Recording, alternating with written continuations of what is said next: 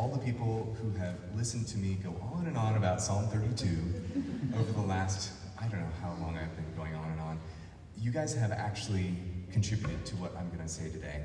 So anything that's good that's in here, you guys get credit for. And any screw-ups are on me.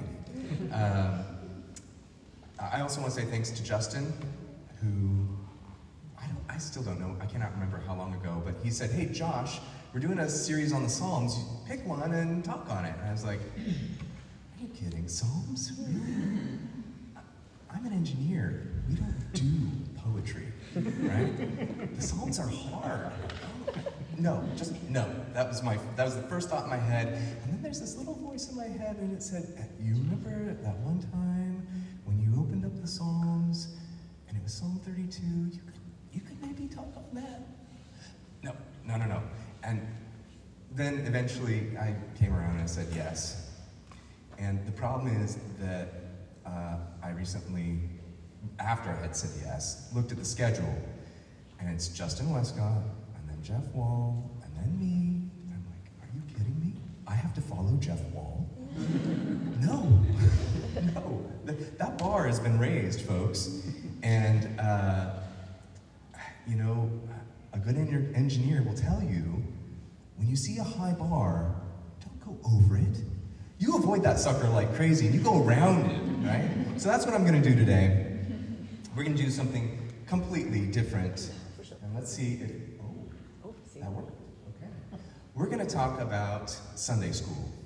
And not the Sunday school that I teach most Sundays, but the Sunday school of yesteryear. Many of you here are not as old as me, and will have no idea about the word I'm going to say, and that word is flannel graph. No, flannel graph. How many of you, by show of hands, have heard of a flannel graph? Oh, you know, several of you. Oh, good. Well, then you'll recognize this picture. Oh, there we go. Of someone trying to give a Sunday school, tell a Sunday school story with a flannel graph. And a flannel graph was this piece of fabric, and you had these fabric cutouts of people. Yeah, and that's you heads nodding. Oh no, that's what a flannel graph is. And you would tell the story by moving the characters around on this piece of fabric. And so, you know, I decided we would play a little game before we get too deep in the woods here with Psalm 32. And play two lies and a truth.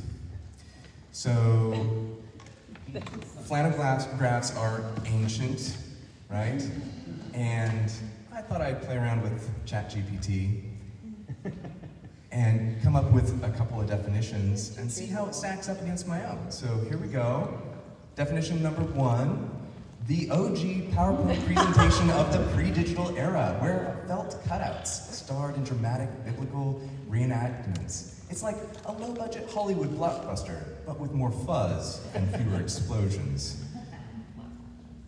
All right. And number 2, the ancient art of storytelling through static cling, where the characters magically stick to a fuzzy board and innocent children wonder why it won't work with their socks at home.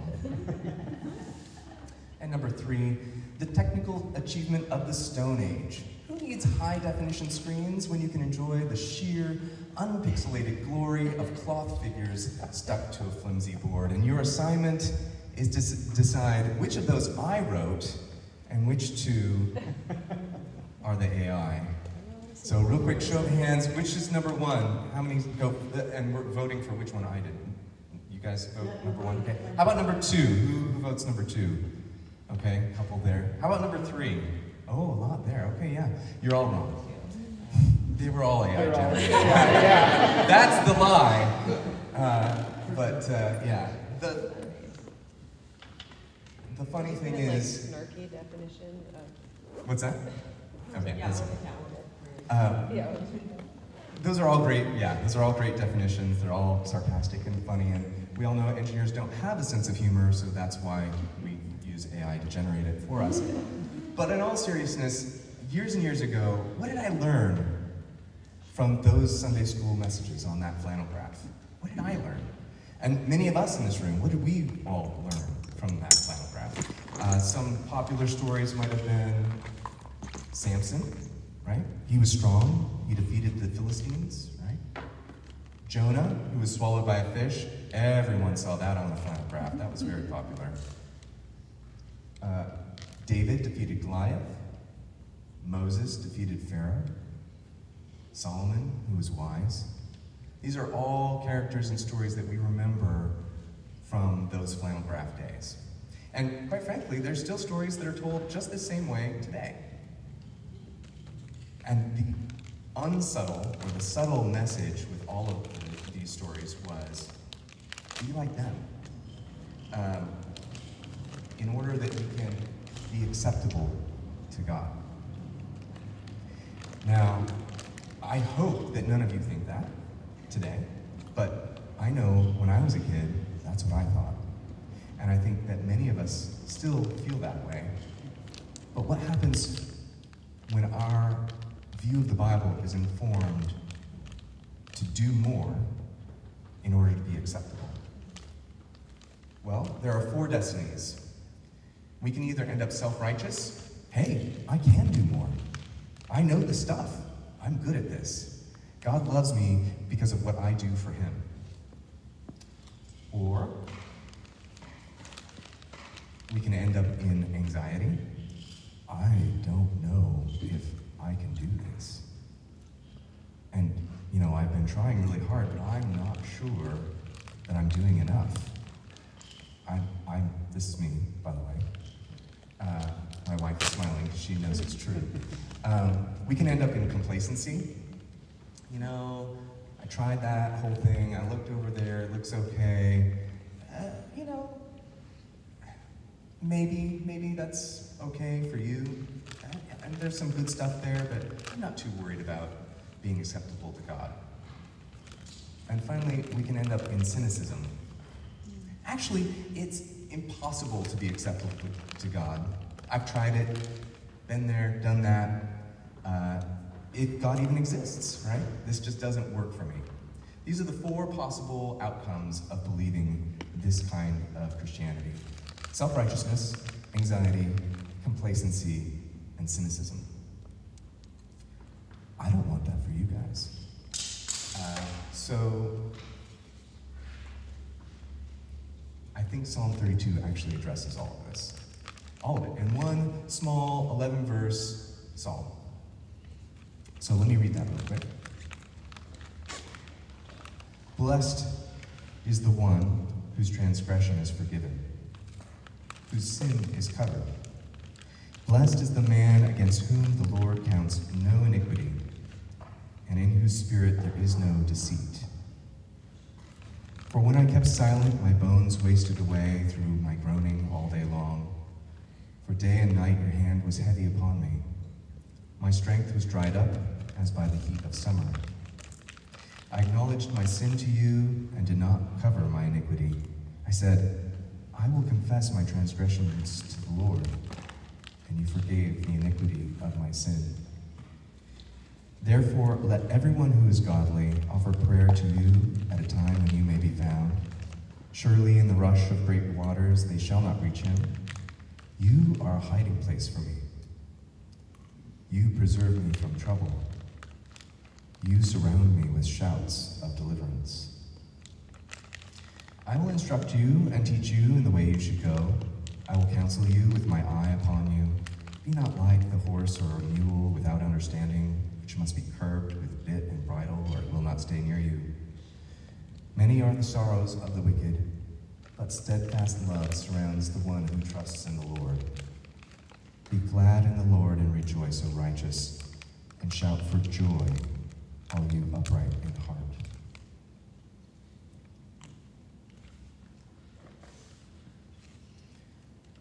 I want to look at 4 things from this psalm.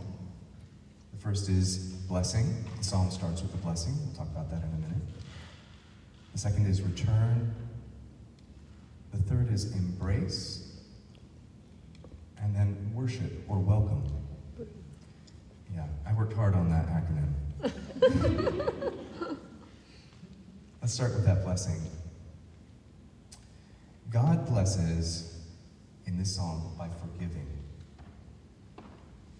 He forgives our transgression, which is direct disobedience, our sin, which is missing the mark, not living up to being his image bearers, his ambassadors on the earth, and iniquity. This is corruption, brokenness, crookedness. And the psalm says God forgives all these things, not just willful disobedience, but every part of us that is broken. I think too often we think of sin as outright rebellion, but God is interested in all of us, every part of us that's broken. He's willing to forgive. Yeah. But then there's this other thing in verse 2. It says, in whose spirit there is no deceit. What does that mean? I'm not sure that any of us would say, oh yeah, my spirit is free from deceit. And I think the psalmist is talking about hiding. When we hide parts of ourselves from God, when we say, that's too much for you to forgive, I'm going to keep that away from you. That is not blessed. But when we bring that to him, when we are not hidden, when we don't withhold, when we are whole before him, he blesses that. And guess what? That is hard. But he blesses that. So my question is, why start this psalm with a blessing? Why start this way?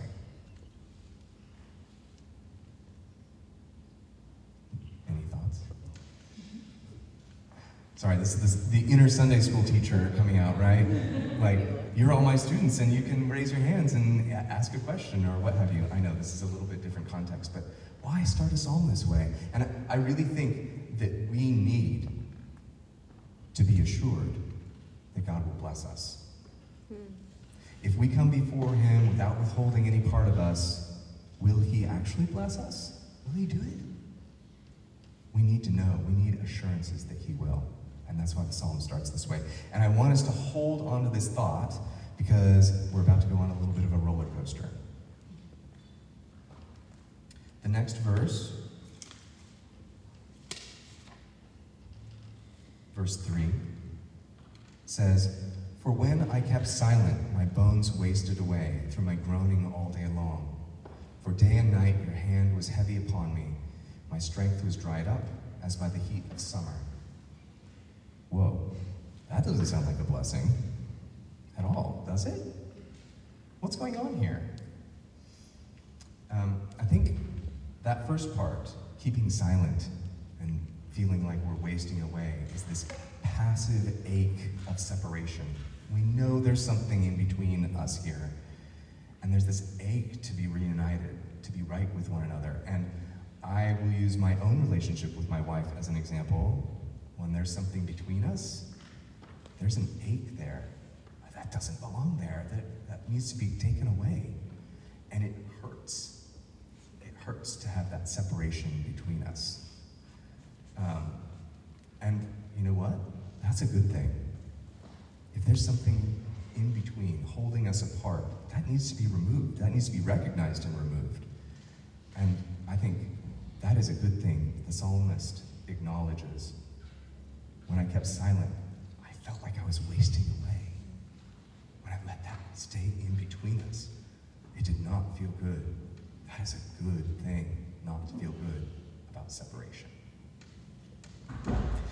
But then we have active pressure. It says, day and night your hand was heavy upon me and my strength dried up. That doesn't sound like a blessing either. But what's the alternative? God could just say, you know, you don't want to be with me, I'll just let you go. You go do you. But that's not what he does. He rests his hand on us to guide us gently back to him. That is loving, and that is a blessing, to be guided back to him. And it doesn't always feel good, right? Hebrews 12 says that God disciplines the ones he loves. He loves us. Mm-hmm. And that's why he does that. And that is good news. I have a question here. What is our normal response to rejection? When we have that thing separating us, when we move far away, when we reject God, what's our normal response there when we are rejected by somebody? Reject them back. We reject them back, that's exactly right. Disconnection, right? But that's not what God does. What about when we withhold ourselves, right? That's our response. Well, you're gonna reject me, I'm gonna withhold myself. That doesn't feel good either. So our normal response to rejection and separation and those things that go in between us is distance, more distance and more distance. But God doesn't want distance between us. He wants to be with us. He loves us. I think I answered all those questions. All right. Let's talk about returning to God. If His hand is heavy upon us to guide us back to Him, what can we expect if we return? Well, we kind of already talked about that at the beginning, but I think the psalmist reiterates that here. In verse 5,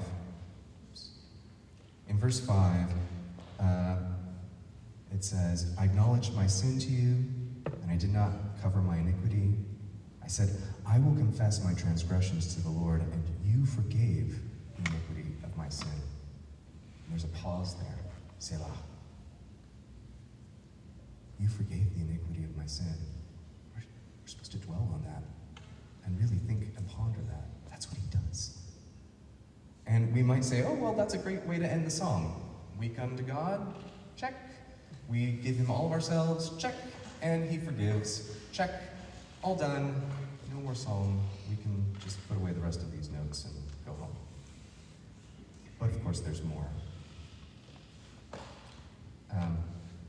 He goes on. He says, you are a hiding place for me. You preserve me from trouble.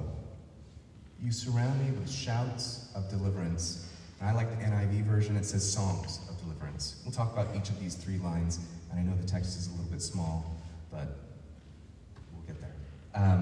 So that first one, that hiding place, we kind of had this idea, okay, we're going to go to God, and he's going to protect his investment of us, right? This is a financial transaction, right? And he's going to provide passive protection, a way to hide from trouble. Great. Transactional. Wonderful. And actually, that's good. And then active protection. It says, you preserve me from trouble. That's active. And then there's this last line. You surround me with shouts or songs of deliverance. What do we do with that? What is that?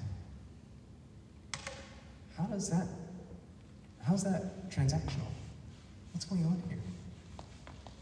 What does it mean for God to sing songs over me of deliverance and to delight in my return and to delight in my salvation? What does that mean? That is not transactional, my friends. That is relational. That is loving. To be surrounded with those songs. The reason that I picked this psalm was this line, because when I read it about 20 years ago, I broke down. Because up until that point, my thought about how this relationship with God worked was transactional. You do this, you behave this way, and I'll bless you. And suddenly, this was different. This God isn't interested in the transaction of my salvation. This is God who sings songs over me.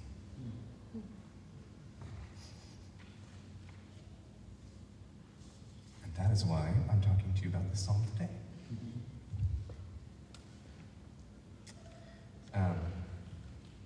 I think there is a very good this in the Bible, we have another story that sounds a lot like this psalm. One of a son returning to his father.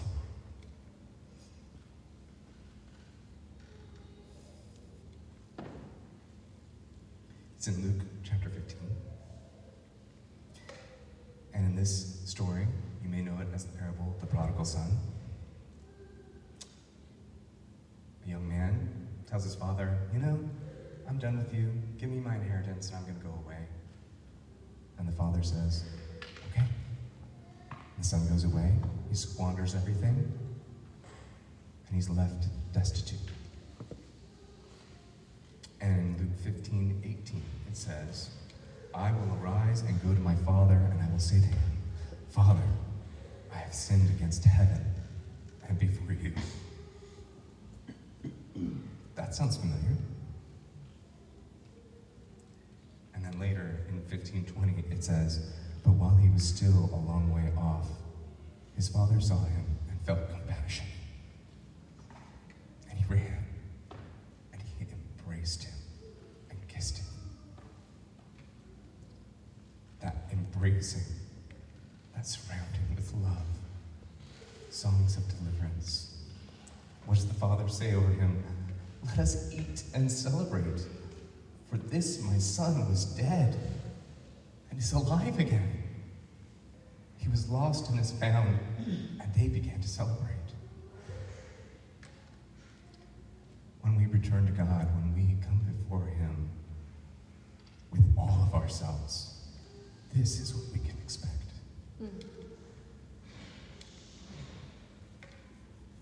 In verse 10, it says, steadfast love surrounds the one who trusts in the Lord. And I wanted to make sure I had this right, because whenever I see steadfast love or loyal love, there's a very specific Jewish word that we translate that way. And so I looked it up, and in the Orthodox Jewish Bible, it says, he that trusteth in Hashem, the name, the Lord. Chesed shall envelop and cover him. That's verse 10. And that word chesed, you really gotta chesed, right? Is a very important word, and one that we do not have good English translations for. And the closest one that I've found is one that Justin loves so much. Jesus Story? In this Jesus Storybook Bible, it says, it is the never stopping, never giving up, unbreaking, always and forever love. That's Sally Lloyd Jones, for those of you who are going to look that up, I hope. That kind of love, that intimate bondedness, is the thing that God surrounds us with. That never letting go love, John 10.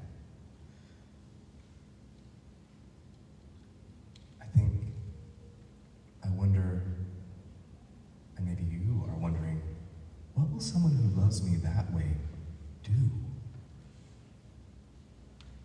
What will they do when they love me that way? I think we don't have very much experience with this. This is a kind of love that we don't even have good translations for. So how are we going to have experience with it in our day-to-day life? We might even think it would be scary to be loved so deeply. But the radical message of the Bible is that God loves us like this. Right now, as we are, all of us. And the sadness of the Bible is none of us can return that love, really and truly.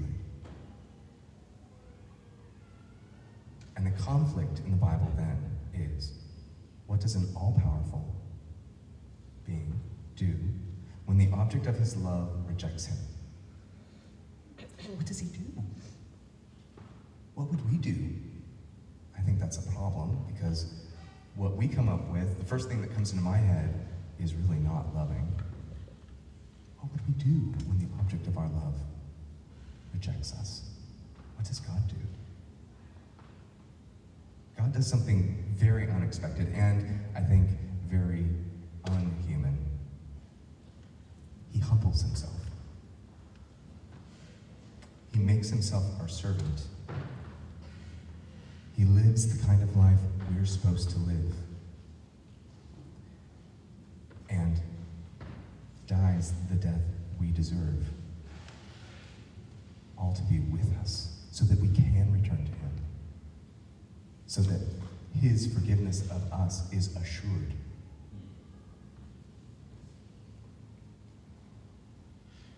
I think it's very easy for us, living where we do, in the time that we do, to look at the New Testament and say, oh yeah, that makes total sense. And I think it's surprising for us to see that all the way back in the Psalms, before Jesus. And I want us to consider the difference. Oh, remember, Samson was strong, right? But actually, he was deeply flawed and careless. And Jonah, yeah, he was swallowed by a fish, but he was stubborn and disobedient and racist. Yeah, David defeated Goliath, but he was envious and bloodthirsty, too, and selfish. And Moses defeated Pharaoh, just like they said in the flannel graph, but he was also an impatient murderer. And yeah, Solomon was wise, kind of, but he was also an idolater. And he did some stuff that was not very wise. Wait a second. If the flannel graph is true, I'm confused. Aren't I supposed to be like these people?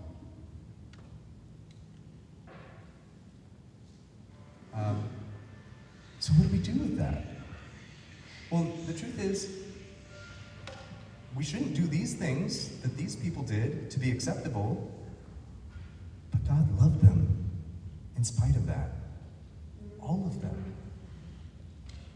The difference is not doing the things so that we can be acceptable to God. The difference is accepting his love and bringing all of us to him. All of our heart. All of our brokenness. Because he loves us. My belief is that chesed, that all-consuming, unbreakable love that God has for us, is the thing that animates the Christian walk. It is the fuel for us when we are rooted in an understanding of how deeply God loves us. We have a different idea of what God desires. Yeah, he desires obedience, don't get me wrong. I'm not trying to say, hey, go do whatever you want. But he desires us first. He loves us, and he desires obedience because that's good for us. And when you love someone, you want things that are good for them. We have a new understanding of our judgment of ourselves in particular. We know deep down there's something broken there. But God still loves that. He loves us despite our brokenness. And I think we have a different ability to act in love towards others when we have a deep understanding of how much God loves us and desires to sing those songs of deliverance over us. And I think we can see each of these things exemplified in Jesus. Jesus had a deep understanding of God's desire for his people. So deep, in fact, that he submitted to God's desire to save humanity. And instead of saying, I don't want this, or he did say, I don't want this, I don't want your plan, but I'll submit to it because your judgment is better than mine. And then he did. He went to the cross. He acted out of love. I have a ton of notes all over this page. And I think what I want to say is, right now, we live in a throwaway culture. we do not live in a way that says, I have chesed for you, and no matter what you do, I will never stop loving you. As I was reading and preparing for this, I often thought about Rochelle, my wife, because I think she actually models this well for me.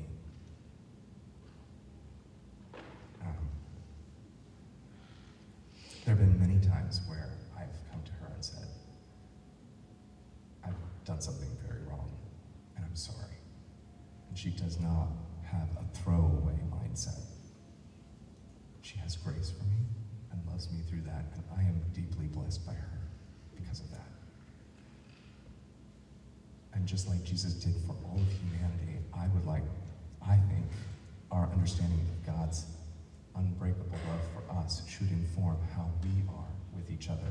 And in fact, I would argue that the very reason that I have confidence to stand up here today is because I am part of this community and have confidence that no matter how badly I mess up or might mess up, you guys love me. That is what the church should look like.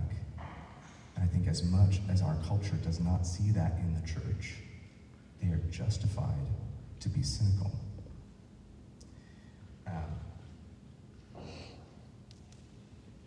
It says in Hebrews 12:2, Jesus endured the cross for the joy set before him.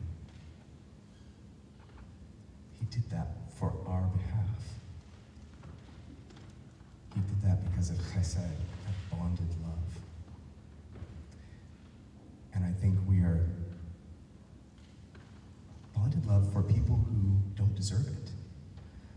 And we are so interested, so invested in our own righteousness, in our own acceptability before God, that we sacrifice his greater mercy and his amazing love for us at the altar of our idolatrous justification. We want to justify ourselves. We want to make ourselves good enough for God. And instead of accomplishing that, as we know we never can, we reduce his mercy.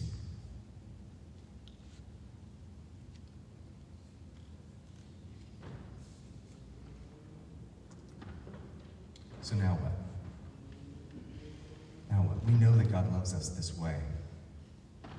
And the psalm ends by saying, be glad in the Lord and rejoice, O righteous.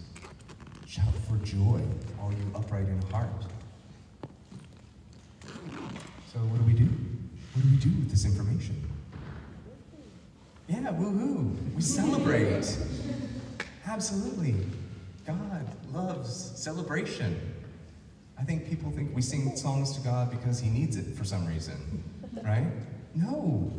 Singing songs is a right response to understanding how much he loves us. In fact, I would argue he has already sung songs over us, those songs of deliverance. And our songs to him are an echo of that. God, thank you for loving me deeply and providing a way for my deliverance. And just like the story of the prodigal son, God welcomes us. He welcomes us. He welcomes us like sons and daughters returned from the dead. My hope is that you have reason to celebrate because of this message.